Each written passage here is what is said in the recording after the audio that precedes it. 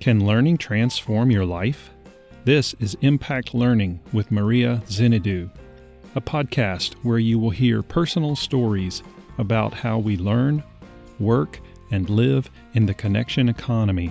Together with her guests, she will teach you to design your learning journey and create the life you want.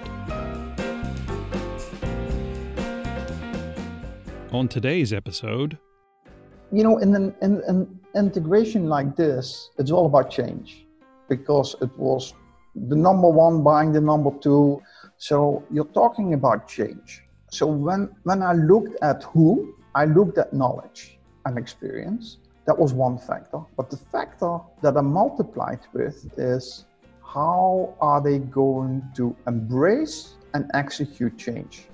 Because you can be as good and as much knowledge as you want, but if you don't want to change and if you don't want to drive change, it's not going to work in an integration project as we had to do. So that was what I looked at when I observed people.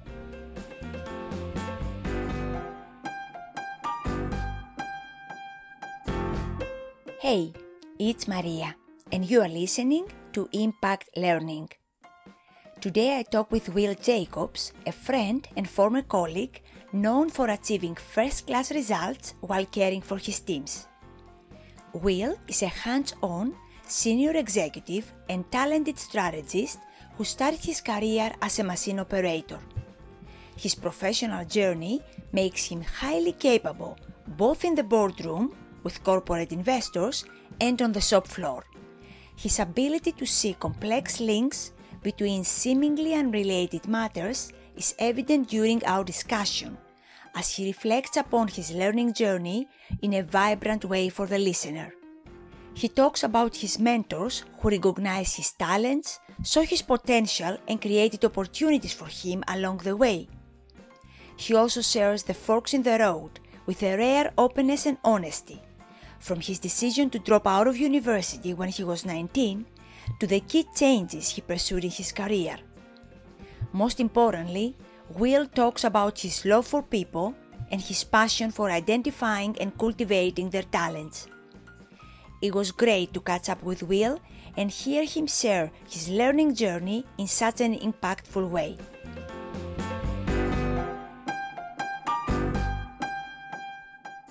Welcome to Impact Learning, Will. It's a great opportunity to have you with us today. Oh, thank you, Maria. It's a fantastic honor to be on your podcast. I love listening to them, and now I'm on it. Well, it's wonderful. I'm grateful that you are here. First of all, congratulations on your new book. Oh, thanks a lot. We're very excited about it. What is the name of the book? Rock, Paper, Scissors, the Instant Leadership Solution. Perfect. We will talk about the book a little bit later, but let me start with something that I'm very curious about. What was something you learned on your own as a kid? I come from a family that is attached to water. So we love water. And as a young boy, I always wanted to sail. And sailing is not something that you can just do. You have to learn this. So I always saw my dad on the water sailing, and one day he bought me a very small boat, and I just got on the water and I started to find it out. He wasn't the guy that said, "Come with me, I'll teach you everything." He was more someone that said, "Here's the boat, you've been with me on the water, just go and try." So yeah, that's something I really enjoy doing. And I love the way I actually apprenticed how to sail. How old were you when you started sailing? 4 years, so which was pretty young. Yeah. Very good. And are you still sailing, Will? That's a nice question. I don't anymore, because what happened was I sailed a lot and I kept sailing. I did regattas and more regattas, and I sailed in Europe with my brother until the time that our kids got to an age where they learned sailing. And they turned out to be better than I was. So from a sailor, I turned into a dad, into a bus driver. Because now I was traveling with my kids all over Europe, and they were doing the regattas. So that is why I stopped with sailing, but I still love it. But seeing my kids do the same is an even better reward. Beautiful. I cannot help but ask, so did you let your kids learn on their own like you did, or was there a coach involved and more training?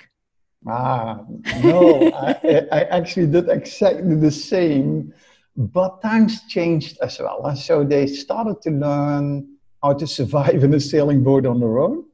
And then they became part of a team, and the training started and the coaching started. And I think that's why they actually became much better than I was, certainly at that age. Beautiful. So you talked about your family being very close to water. What about their thinking related to learning and education? Did they encourage you to go to school or to study? What was the, I guess, philosophy about learning at home? Especially my mother always motivated us to study. Now I must also honestly say that learning wasn't too difficult for me. I was always very curious.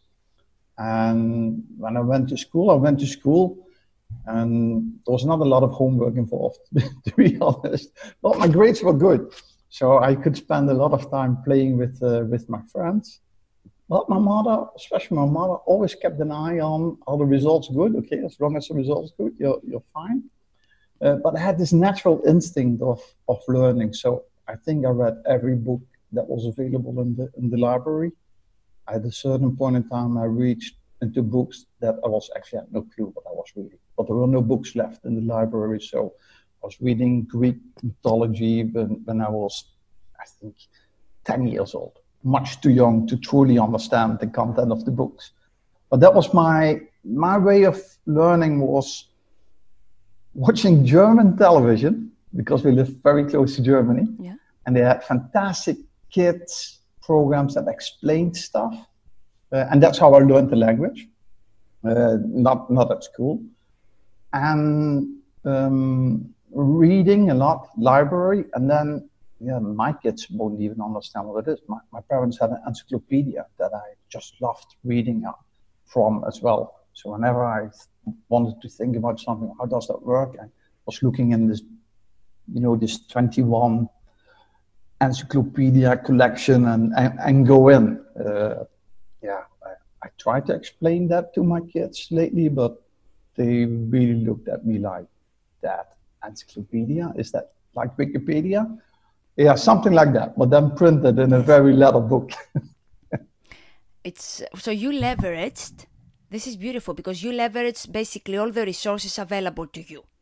What you learned at school, then the books at the library, whatever was on TV, so you learned a different language and other things, and encyclopedia. Yeah. So basically all the learning resources available to what I say our generation, because we did not have other things available when we were growing up, you basically leverage very well.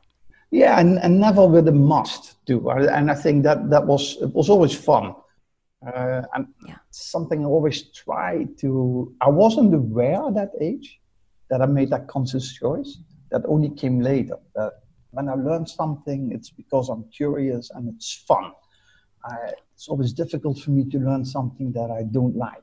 My brain, one or the other way, is not capable of capturing it in the same way as when it's fun doing. Yeah. So it has to be fun, and it's also driven by curiosity. Yeah, absolutely. Yeah. I always want to understand. In my book, we'll talk about scissors and curiosity of scissors. I am a real scissor, that's for sure. Yeah, okay, I can see. And I can see also the similarity now, the way we approach learning, because also I studied a lot through encyclopedia, which is still, when I visit my mom, she still has, the whole set, in the bookcase. And I think I have gone through every page when I was in elementary school, which is interesting. But yes, it's curiosity and also fun, and try to figure and understand things. Very nice. So, was there any specific matter or subject that you were interested in? Were you more into history or philosophy or science? Yeah, there were two subjects that always appealed to me. One was about people. What drives people? What motivates people? How do people work together? And the other part, so I read a lot about that, studied a lot about that, and the other part was new technology. I'm always interested in new technology, what's out there, what is happening, what can you do with it, how can you apply it. So those are the two major topics that I was always involved in. Okay, so now as you're preparing to go to university, when you say technology, new technology, what kind of things come to mind? Good. Yeah, good question. So I was, at the time, studying electronics was something that was really something new, because you move from the transistor time into really studying how you can use the new chip technology, and that really attracted me. So that's why I went to study electronics at university. Okay. I was also similar. We had quite a tragic event in my first year. With my father had a fatal accident. So for me, I had to make a choice, and my choice was to stop school. So I started to work, but I kept studying nevertheless. That's why, I started with electronics, but I didn't end up with electronics. I'm sorry to hear about that.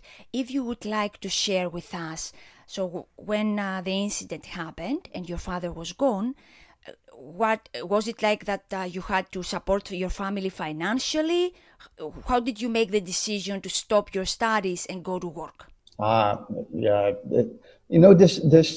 this happened. I was 19. My brother and I were actually at the same university. He was doing a different study than I was doing. So this happened. And my mom, very strong woman, often very ill as well. So you then start thinking on, okay, what is it that I want to do and need to do?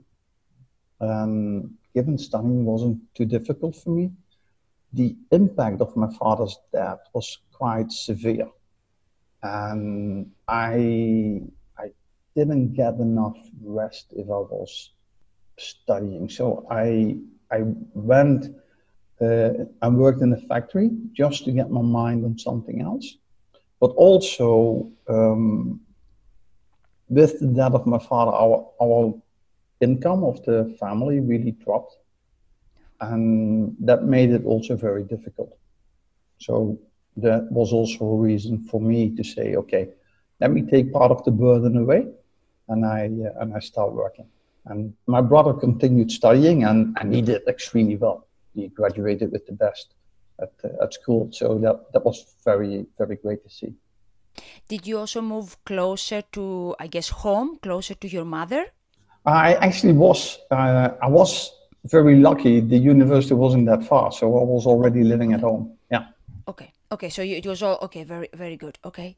It's I find it, Will. I find it intriguing that you said you from studying something, you went to basically regular work to also take your mind away from this. I find that I'm trying to understand a little bit more of that. Yeah, so my brain never stops. So I'm always thinking. I'm always trying to understand stuff. And honestly, I couldn't understand what happened with my dad. So I had to find something else. And I actually went into a very physical job, hard labor, to do that. That was my way of escaping from my brain.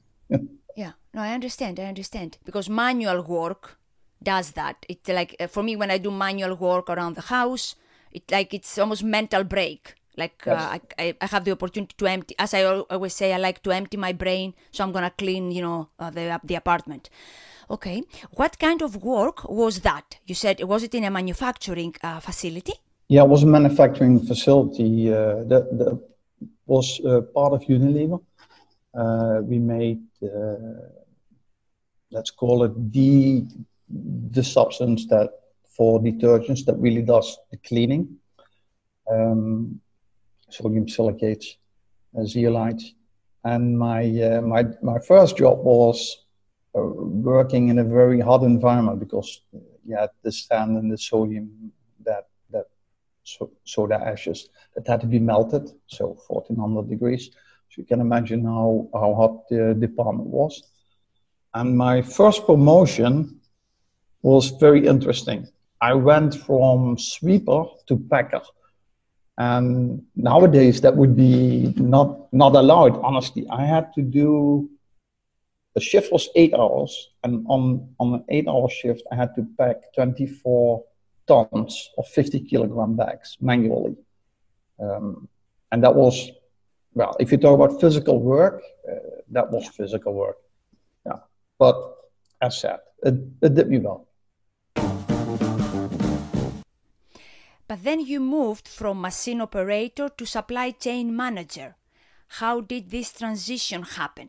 Yeah, so here I was an operator without degrees. So what I then did was I started to study in the evening. But also when I had to do those 24 tons on a shift, at a certain point in time, I became strong and I had a better technique. So I was able to do the 24 tons in 5 hours. And that meant that I could study 3 hours. So I then studied at work and I studied in the evening at home, or I was working in shifts. So in the morning, whenever I was free. So I got all the operator degrees, and I was then recognized by someone that I'm very grateful of, who said, "Hey, you got more capacity. Come and work for me." And that was in the era where process automation started. So I moved from being an operator to someone who was helping with process automation. In the end, I led that department. And when I did that, when you do process automation, I kept studying. So I had a bachelor in information technology, then a master in information technology. And that's when SAP came along. And SAP is very much linked to logistics systems. So I moved from implementing SAP into a supply chain manager role. How did you meet the person who said, "Come and work for me"? So when I was an operator on one of the factories, the first factory, it was a site with 8 factories, and the first factory was automated, and I was responsible for running that factory as a control room operator. And there was a book where you could write down things that were wrong or stuff that you think could be improved. And I think I filled that whole book with stuff that I saw, and that triggered then my mentor at the time by pulling me out and say, "I can either have you fill in all these pages or you're going to solve it for me." So, and that was his way of saying, "I think you're a talent, come and help me and I'll help you." What you just shared is perhaps one of the best career advices when especially young professionals talk about how do we make ourselves visible, or how do we show our work.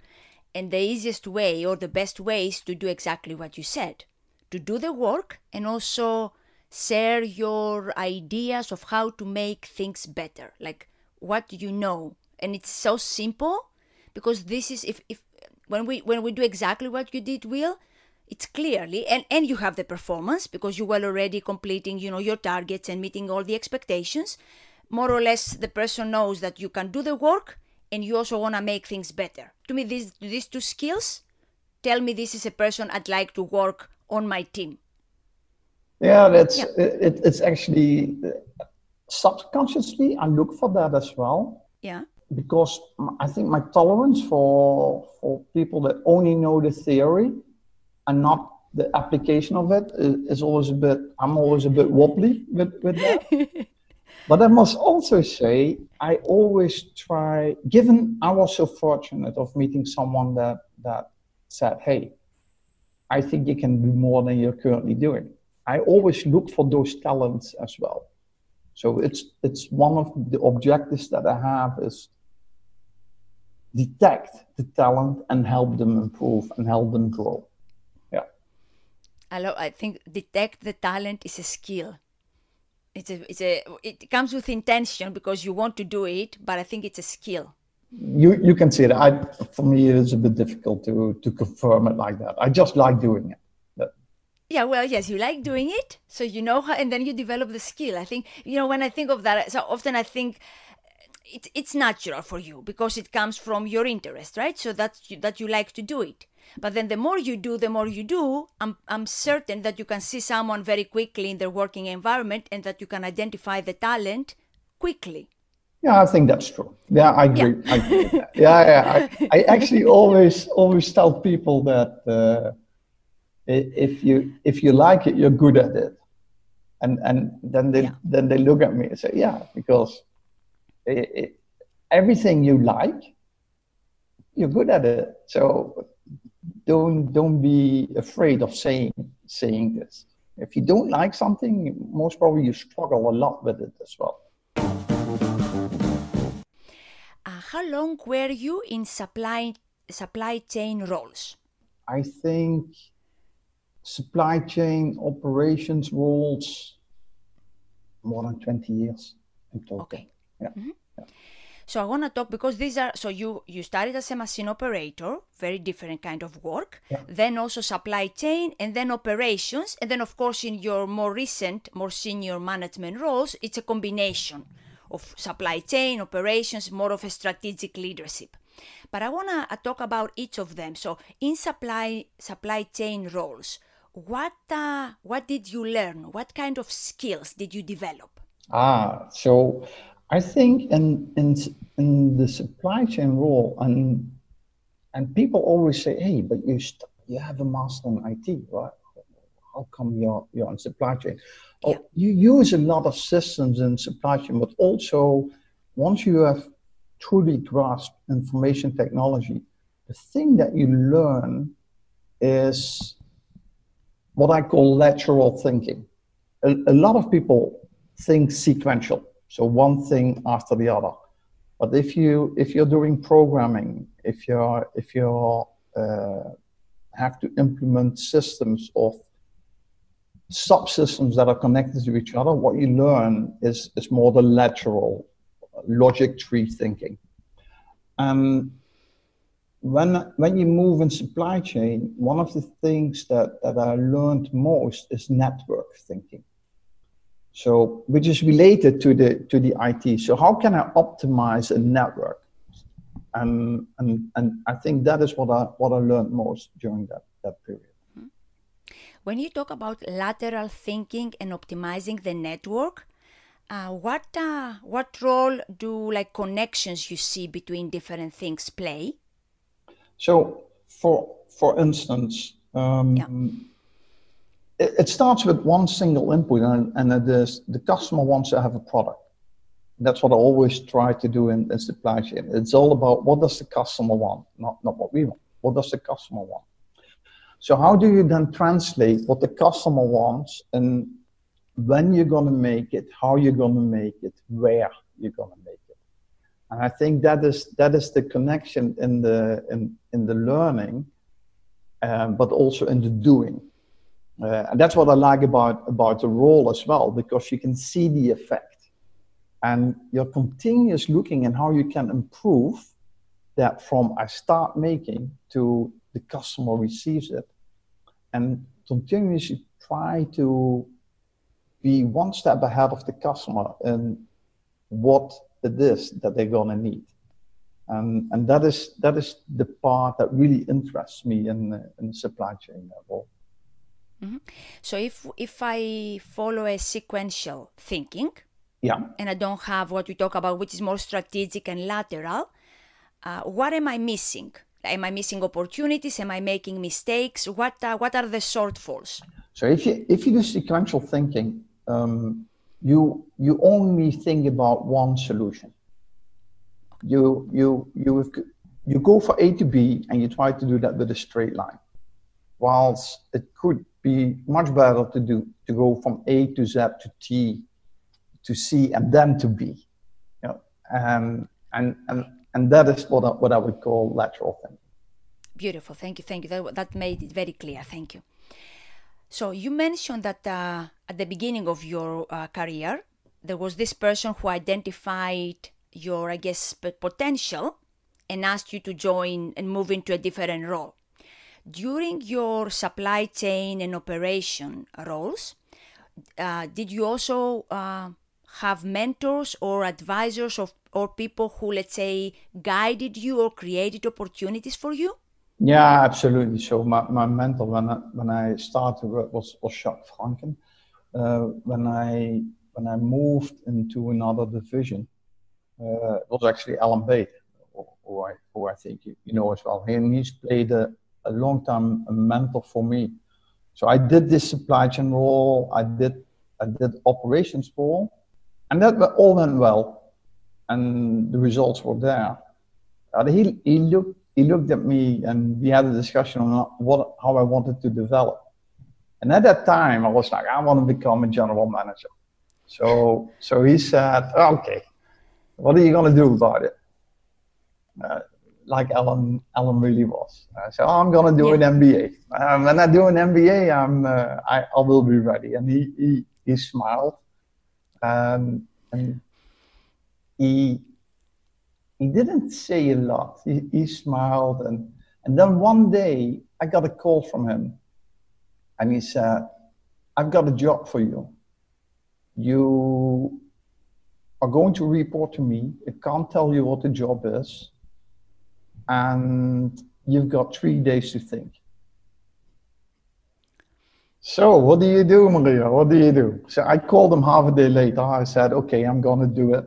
And I want to learn as much as I can from you. So tell me what the job is." And then he explained to me that Neil McFarlane was leaving the company, was head of HS&E for the 5 different divisions. And I was like, wait a minute. Yes, safety is very close to my heart. I don't want anybody to get hurt. But this is a corporate role. And it's not operations or supply chain or IT. Alan, I already said yes, but why? and Alan explained to me at the time that he said, look, you're very good in control and command. You're very good at improving processes. What you need to learn is how you can influence people without having a line relationship. So, listening to that advice, I actually did that role 3 years. I worked with 5 different divisions, and I struggled the first 6 months, and then I loved it. I really learned how to influence without having this direct line responsibility. So great mentorship and great choice, and I can still use what I learned at the time. Yeah. Thank you for sharing this. It's beautiful because it reminds me of also, let's say, personal experience that I have with what I call key people in my life. Mentors, of course, they are mentors, but also they create opportunities. Correct. It could be an opportunity that you wouldn't be working for Alan Bate, but it could, but if they can, of course, because they want you to work for them. And this is also, to me, that's a clear message. But it's beautiful when you get, let's say, the guidance, but also the opportunity. Absolutely. Beautiful. So what was the role that you did for these 3 years? So I was head of safety, health, environment, and security. Okay. For National Strategic Chemicals, which consisted at the time of our 5 different divisions. So I worked with all of the leadership teams and helping them on their way to improve in these fields. Mm-hmm. You talked about the first 6 months that they were more challenging, or there were some, challenges to overcome. Would you like to tell us a bit more about that? Yeah, it was quite a change for me. I've always been at the front of problems that needed to be solved, which is very much operations and supply chain, and directly involved with the team. And now suddenly, two things happened. One, I was no longer part of a team because this was a solitary role, reporting to Alan, but we were not in the same location. I was working from home. Well, working from home, I was on the road 5 days, and I suddenly became an advisor, which is something different than having to execute and lead execution. So you can imagine that's quite a change from this command and control into I've made this observation. This is what I saw. Let's have a discussion on how we could improve that. What do you think? Yeah, I can imagine. So did you miss, I guess, the fun and the excitement of being in operations? At first, absolutely. Yeah, because I was like, I felt so new, like I had to start all over again. I had all my credentials, but not here. I was also not an HS&E professional by education. So I had to use everything that I learned from practice. And then I got another mentor, Charlie Horton, who was a very experienced HS&E professional, that actually helped me with predominantly the theory behind the behavioral aspect of safety. And then after 4 to 6 months, I realized that safety is not that much different than operations of supply chain at the level I was operating, which was making people better and influence behavior. And once I got that, and once I also got the acceptance of the organization that now it's Will Jacobs in the role, I really started to enjoy that. I really like that. Yeah. And when did you move back to, I guess, operations? Because you had responsibility for 7 plants, I guess, in Europe? Yeah. Yeah. How did this transition happen? So I was on holiday in the south of France. And remember, I had a discussion with Alan Bade on becoming a general manager. So after 2.5 years, Alan said, which division do you like best? Where would you like to move to? And I was honest. I said, I like adhesives a lot. I like the dynamics in adhesives. And my heart is still with operations. So yes, I've by now finished my MBA, but I really like operations and supply chain. So I was on holiday in the south of France, and I got a call. They had one of the biggest sites. It was a huge problem site in the south of France, and I was there a lot because there were many incidents. And I always had a bit of a dispute with Alan on the capabilities of this factory. So here came the challenge for me, and that was, we need someone to go to that site, to lead that site in the south of France. And we give you 6 months to go and fix it. If you can't fix it, you close it. That was quite a statement. But I believed in the site. So I went to the site, and this shocked a lot of people, because here is Will Jacobs reporting to the CEO, working with 5 business units, influential role, going as a plant director in one site in the south of France that nobody particularly liked. So I made a statement. My wife and family joined me. With that, I could show to the site, like, I'm serious. I really want to make this a better site. And it went so well that after 3 months, they added 2 other sites, sister sites. And then after 6 months, I had all 7. So there was definitely a plan behind my assignment there as well. Yeah. Okay, I can see that, but it could have gone the other way if you did not, bring it to a level to be operational. So Will, how did you learn and how did you make decisions which things to improve first? So the site would be, functional and operational. I would not have gone there if I didn't see the potential. So Okay. I saw the potential of the majority of the people on that site. And I was convinced that if you could turn the morale around, this could be a very good site. And I was like, okay, I've never done a turnaround like this. I'm convinced that the people deserve it. And if I can get them in that same mindset as I have, that this can be a top site, then it's now or never.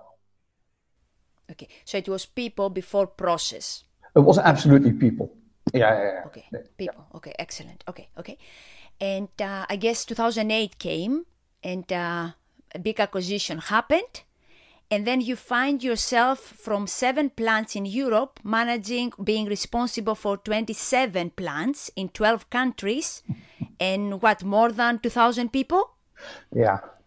That was interesting. So the acquisition happened, and Nash, of course, was quite a full, close family. So we became part of Big Henkel. And the management teams had to go through a Korn Ferry assessment. As you know, I'm curious, so I looked up who my competition was, because what they said was we take best of both worlds. We'll have both executive teams go through an assessment, and we select the people who fit best. So I look at my competition, and my competition was 25 years with Henkel, the company that acquired us. He was German, and he had a PhD. So honestly, I went back and I said, look, I don't need to go into this competition. I said, no, we want you to go. I said, okay, I will go through this assessment. Well, I only will go through it if I get all the feedback from the assessment, because I want to learn from this assessment to help me find and discover what my next role should be. I was convinced I wouldn't get the role. So I went in with the aim to learn as much as possible about myself in that assessment. And then I got the feedback, and they wanted to talk. I said, yeah, let's not do it. Let's talk about roles I can do in the future. Based on your assessment, what do you, with the Korn Ferry guys, what do you think I could be doing? And they said, why? I'm not gonna get the role. So look, I was 7 side, the other had 20, German, PhD. And they looked at me and they said, do you know the scores that you had for this assessment? You are off the chart with your scores. You can do anything you want. We don't need to explain to you what you need to do. And I was flabbergasted. I did not expect that. That was not my going in position at all. So I got the role. That's bottom line. So now suddenly I had 27 factories. I worked in Düsseldorf, and I had a big challenge of delivering the defensive synergies. And I built a team, and we delivered on the synergies. It was a fun ride for 3 years, very intense. So, Will, what was the reason you were telling yourself the story that you were not ready? You said the other person was German, had a PhD, so it was more about what I call titles and like status quo kind of things? Yeah, and I think it's also the image that you have of a German company. So I was like, I'm joining a German company. There's already a German, it's Herr Doctor. He has more sites than I do. I'm more experienced. And I was also, perhaps that is because of my upbringing, you're also pretty modest about your own capabilities. So I think that combination made me think I wouldn't get the role. Yeah, makes sense. I think what you talked about also the upbringing, because we are used to it, and I also come in a different, life and journey, but more or less doing the work, one step at a time, and like the think big or things like that. They're a little different. They're a little different based on where we come from. How did you handle this major increase in responsibility, like now at Henkel? Yeah, so as you can understand, I was like, oh, this is something. So how am I gonna do that? And my luck was that I could almost build my own team. But before I could do that, I first had to visit all the sites. So we were with a small team. I visited all the sites because I had 3 months to come up with a 3-year plan on how to reach our defensive synergies and get a footprint that would be in line with the ambition.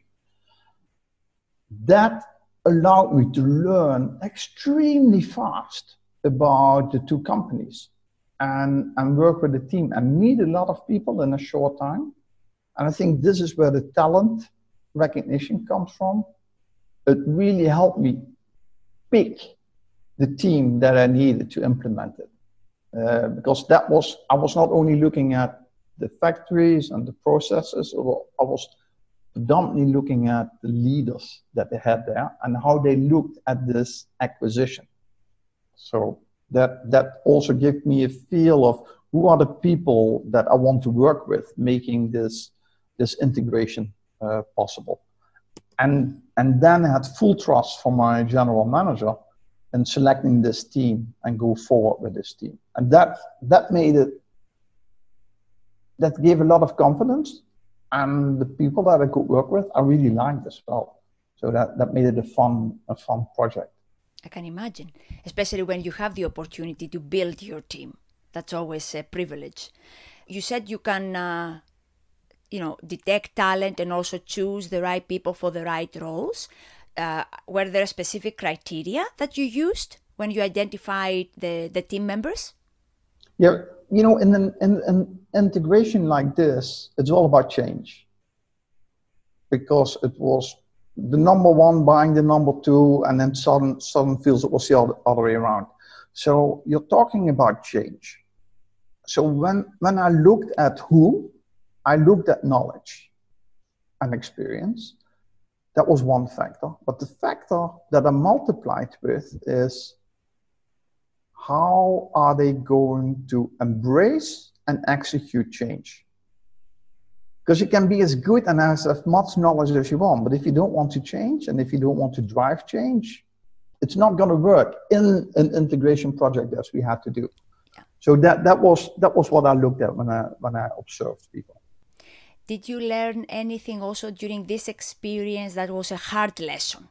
Oh yeah, absolutely. So you do this all with good intent. But in the end, I think we let about 1,000 people go. So close 30 warehouses and 7 facilities. And then relocated departments as well. And I was not thinking when I started this, the impact it would have on me to continuously bring this sad news to people. And I know I had this wake-up call because I went in proud, we do all this, you're going to reside. And then I heard in the corridor that the angel of death had arrived. And I had no clue they were talking about me. But of course, everybody that saw me coming knew something was going to change. And they were like, okay, he's the guy that's gonna make decisions on whether this site stays or not. And that negativity was something I really had to learn on how to deal with. Because it was not against me as a person, but against what I was doing. Yeah. And I took that first as, okay, they call me the angel of death. It's about me. But it wasn't.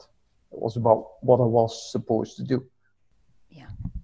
But you bring up a very good point and why people don't like change. like there are people that they have an affinity toward change, but I think the implications of the change we create, I think, is what creates fear, uncertainty, and tension, and people don't like it because it's how they will be affected by change. Yeah, I agree. So it's funny. Everybody says they want to change. Yeah. So ask somebody, do you want to change? Yes. But the key question is, do they want to unlearn what they are doing? Yes. And I think that is the key in change. It's not only the learning, I think far more important, it's the unlearning of a habit that you've created over time. I think that is what the true change really entails. And that is something not a lot of people really understand. You can ask anybody on the street, are you willing to change? Everybody says yes. But if you tell them, will you stop doing X, Y, or Z? They're like, oh, why? And I think that is where the tension for change comes from. Mm-hmm. Why is it so difficult for people to unlearn? I think it takes time before you learn something and you feel comfortable with it. You're pulling people out of their comfort zone. And that really feels uncomfortable. So I think that's my view on how I look at it. Yes. And also perhaps thinking that when we learn something new, it might not work, we may fail. Yeah. And we give up everything that we have built with a lot of work and a lot of time. And then, everything basically can look very different. Yeah. Yeah, absolutely. Absolutely. And of course, if somebody comes who has not been with you on that trajectory, you're also like, oh, what does this person really know about what I'm doing? So and then that fear of failure that combined with it makes people hesitant to change rapidly. So as you said, Will, it was challenging in terms of having to do the restructuring, moving, closing sites, laying off people. Well, following the strategy and the plan, but these were things that you were, they were also impacting you. So is that the reason that you decided to leave this role, or also something different? No, there were two reasons. The first reason is the reason that you just explained. When I joined Unilever and I got the more responsible roles, there was a lot of building, and I love building. I love building something new. What I had to do within Henkel was, yes, build a new network, but there was a lot of destruction, and a lot of, because of that, a lot of intellectually, a lot of energy. Feel a lot of negative energy. So and I was like, and that's related to my dad. As I said, my parents they came ashore, let me call it that way, and my father always missed not being on the water. But he worked in a factory because he didn't want to have his kids at a boarding school, which you need to do if you're a sailor. Yeah. And he didn't like that work at all. Not at all. And then he died at a fatal incident at work. So my going in position is, I don't want to work somewhere where it's not fun. So I had this intellectual challenge and I really liked it, and I had super support from Jean Friol as general manager. But at a certain point, it was enough is enough. So I want to go back into building instead of restructuring. That was one. Yeah. And the second is my family decided not to live in Düsseldorf. So they lived about an hour and a half away. And I had to commute. And I didn't see them. I was already traveling. I had to commute. Yeah. And then I really missed the growing of my kids. So those were the two reasons why I started to look for something else. Very good. So what came next? So next came joining something completely new. So always specialty chemicals, making polymers or detergents or glue. I joined an e-commerce company, and this was unheard of for me. So now suddenly I work for a company that was doing print on demand with millions of customers, where everything was made online and products were printed and shipped to the customer. And this was so new for me, e-marketing, everything. So I joined this company called, at the time, Vistaprint. Tremendous ride. When I joined, the company had 800 million revenue. When I left the company 6 years later, 2.7 billion of revenue. And to give you a feel, a factory would make 90,000 customer orders a day, all make to order, and a throughput time of 5.5 hours. So nothing compared to the chemical, specialty chemicals industry. What were the top 2 or 3 skills, new skills, that you had to develop in your new job? So the first one was understanding e-commerce and understanding e-marketing, which is not like normal marketing, it's e-marketing. The second one was the speed of implementation. You definitely didn't have a lot time to think. You really had to be super fast in your thinking and in your implementation. As said, 5 times your revenue in 6 years' time. That says something about what you need to do. And then the third one was M&A. We did a lot of M&A and I did M&A in the past, but it would be 1 in 2 years' time. Here we did 11. That was mergers, acquisitions, or a mix? That was all acquisitions. All acquisitions, okay. Yeah, and we had to integrate them all rapidly in the existing processes. And from the skills that you had before you joined e-commerce, which ones did you, I guess, repurpose and you used a lot in your new role? So the people part, quickly seeing how people, what you've got, and the process thinking. Because in the chemicals industry, it's all about processes, the process industry.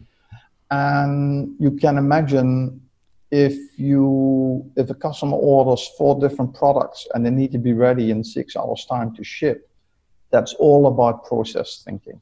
Some people call it lean thinking. Yeah. Mm-hmm. But I learned a lot of that already in the industries that I worked in before, together with the network optimization that, for instance, with Henkel, with all the facilities I had to do as well. So that's what I brought to the organization. Yeah, I can see now how all these things very much basically are repurposed or used in different way, but I can see all that now through the experience. And what are you doing these days? So these days I'm working for a company called Firmenich to make fragrances and flavors.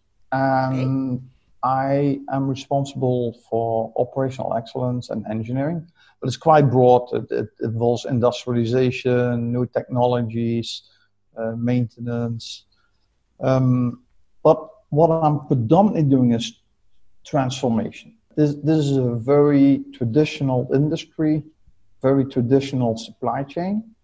And I'm bringing the supply chain thinking of e-commerce into this company and helping the chief supply chain officer together with the team transform the business in this modern era where lead times are getting shorter, batch sizes are getting shorter, product lifetimes are getting shorter. And how do you do that? What is going to be expected in 5 to 10 years? And how do you then transform that organization to be ready for those new demands? That's what I'm currently doing. Yeah. Now I can see though exactly how you are bringing everything, experience, skills from the previous roles. from a traditional, I guess, industry like the, adhesives and polymers, and then the e-commerce, and then bringing that together to create and execute the transformation you want to. Correct, and we have quite a nice team that are all looking at that, and we're all bringing different experience to the table, and led by my current manager, Boet Brinkgreve. We are working as one team to move that change forward in the organization. Very good. And now I'm gonna change a little bit gear, so I'm gonna ask a question that's my favorite. What is the one thing that you would like to leave your mark on within your lifetime? Making other people better. That is my purpose.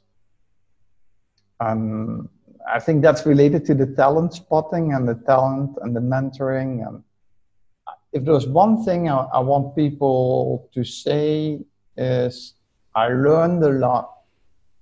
And I didn't know that I could do this. Like what happened to me?